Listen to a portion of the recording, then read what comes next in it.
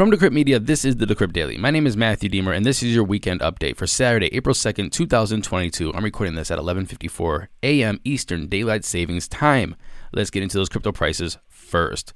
Bitcoin is sitting at $46,262, down 0.7% in 24, or up 4.4% in 7. Ethereum's at $3,460, up 0.7% in 24, or 11% in 7. Tether's number 3, Binance Coin is at $441, pretty much even from yesterday, and USDC is number 5. Rounding off the top 10, we have Solana, XRP, Luna, Cardano, and Avalanche. Just for a quick note, Solana is up 3.3% in 24, or 36% in 7. Total market cap, we're at $2.14 trillion, a BTC dominance of 41.0, and an ETH dominance of 19.4. Now let's move into some headlines. Solana and Cardano might soon have future contracts available on the Chicago Mercantile Exchange, said the CME Group executive earlier this week. Although they're still categorized as altcoins simply because they're not Bitcoin or Ethereum, Sol and Ado have solidified their place in the top 10 by market cap. The metaverse economy could be worth up to $13 trillion by 2030, said global investment bank Citi. The total metaverse users also could reach around 5 billion. But this will take time, they said, because computational efficiency has to improve. And they're saying it has to improve 1,000 times from today's levels. They said this in quote, "We believe that the metaverse is the next generation of the internet, combining physical and digital world in a persistent and immersive manner, and not purely a virtual reality world."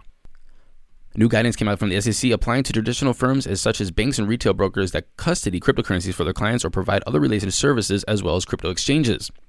The SEC will require companies hodling users' crypto to account for those assets clearly by disclosing their nature and amount.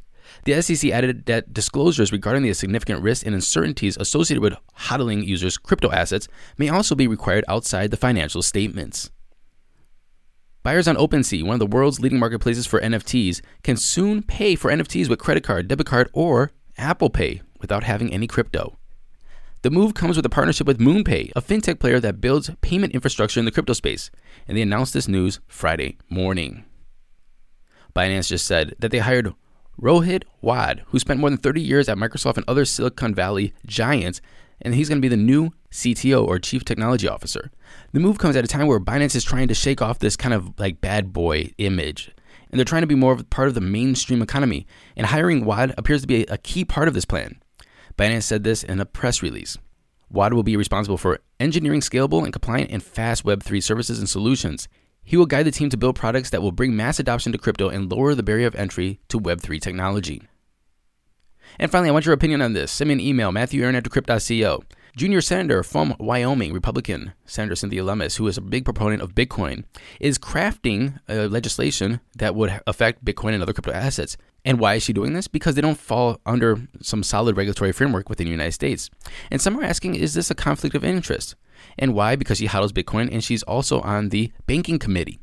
And she says, not at all. And she says this in quote, "Well, I own cows too, and cows are commodities. Bitcoin is a commodity. Should I have to sell my cows because they're a commodity? And now I'm on the banking committee that may have a relationship with the CFTC or the Commodity Futures Trading Commission? Or there may be laws in Congress that affect the marketing or ownership of cattle?"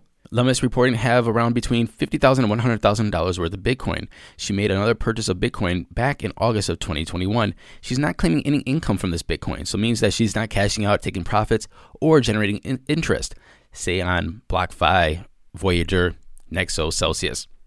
But the same isn't true for her cattle. She has between $1 million and $5 million worth of cattle, and every year she gets around $110,000 from them. So let me know, do you think this is a conflict of interest? matthewaaron@decrypt.co. And do you think Bitcoin is like cattle, a commodity? Let me know. Thank you for listening to this episode of the Decrypt Daily. My name is Matthew Deemer. I'll be back tomorrow. And until then, happy hodling, everyone.